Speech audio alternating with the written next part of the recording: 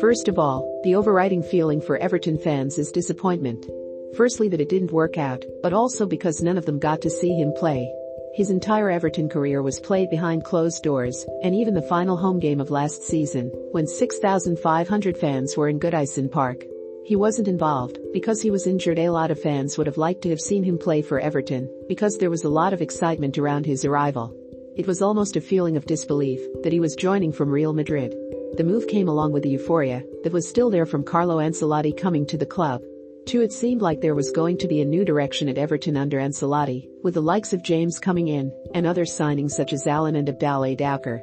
With those signings, it felt like the club was making a step up. As we all know now, that didn't come to fruition. Ancelotti left very suddenly to go to Real Madrid, and now James has departed after one season, in which he made 23 Premier League appearances, scored 6 goals and recorded 4 assists. Those 2 exits aren't connected. James had already decided that he didn't want to continue playing at Everton before Ancelotti's announcement. He was unhappy and would have liked to have left sooner, since new manager Rafa Benitez has come in. And with James effectively frozen out of the side, there was speculation that James didn't fit into his plans. Benitez wants people committed to the club, and he knew straight off that this player wanted to go, and if that's the case, he has to move on. Benitez hasn't got time to see if he could talk him around. Don't forget, Benitez has come in under huge pressure as well. Even the top clubs can't carry players who don't really want to be there, and that's especially true at Everton, who need 100% commitment, which we've seen from the likes of Andros Townsend. So where did it go wrong? It's been a perfect storm. Everton are in a position to have players such as James at the moment, what you might call luxury players. There's absolutely no doubting the talent of James and players of his level, but they swim in a different pond. And I don't think Everton are there. Everton are still having to build a mentality and an ethos. They need people who are going to graft, people who want to be there, people who want to be part of the team. The aim is, of course, to have those sort of players and that sort of squad, with a top-class manager. But there is a lot of building and basic stuff to be put into place first, with regards to the team, because of what's going on with the stadium and everything else off the field. People just automatically equate that as the team going to another level. The club might be, but that doesn't necessarily follow with a team when things aren't going well as a team. Players like James are the first to be vocal about it, because they're used to a different level. And that's what I think was the problem. Whether that's his fault, or the club's fault for getting him, or a manager's fault, it's a combination of everything. But it's very much an avalanche effect. Once the foundation starts to crack, everything falls on top. This was a great opportunity for James. He was well looked after, and he was well liked at the club too. But it wasn't like he was in top-class form when he came to Everton.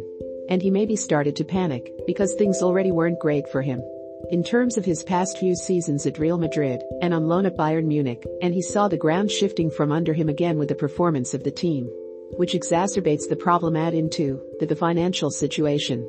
It's no secret that Everton are close to the threshold of profit and sustainability rules, which is effectively the Premier League's financial fair play. In the last transfer window, they were working on a one-out, one-in basis. However, James was the highest paid player in the history of Everton Football Club. They tried to get a deal done with him to go to Porto, and then a club in the UAE, but that didn't happen before the transfer deadline. They've now managed to do a deal with Al Rayyan. This isn't an avenue Everton will go down again anytime soon.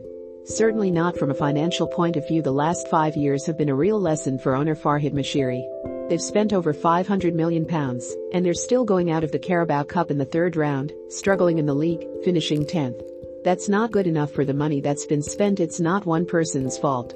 It's collective responsibility, and the owner needs to look at it and say, was that the right thing to do? Do we need a different strategy? Because bringing in James did not work for Everton or the player. I don't think there are any number 10s left in the world, James Rodriguez said while on Twitch.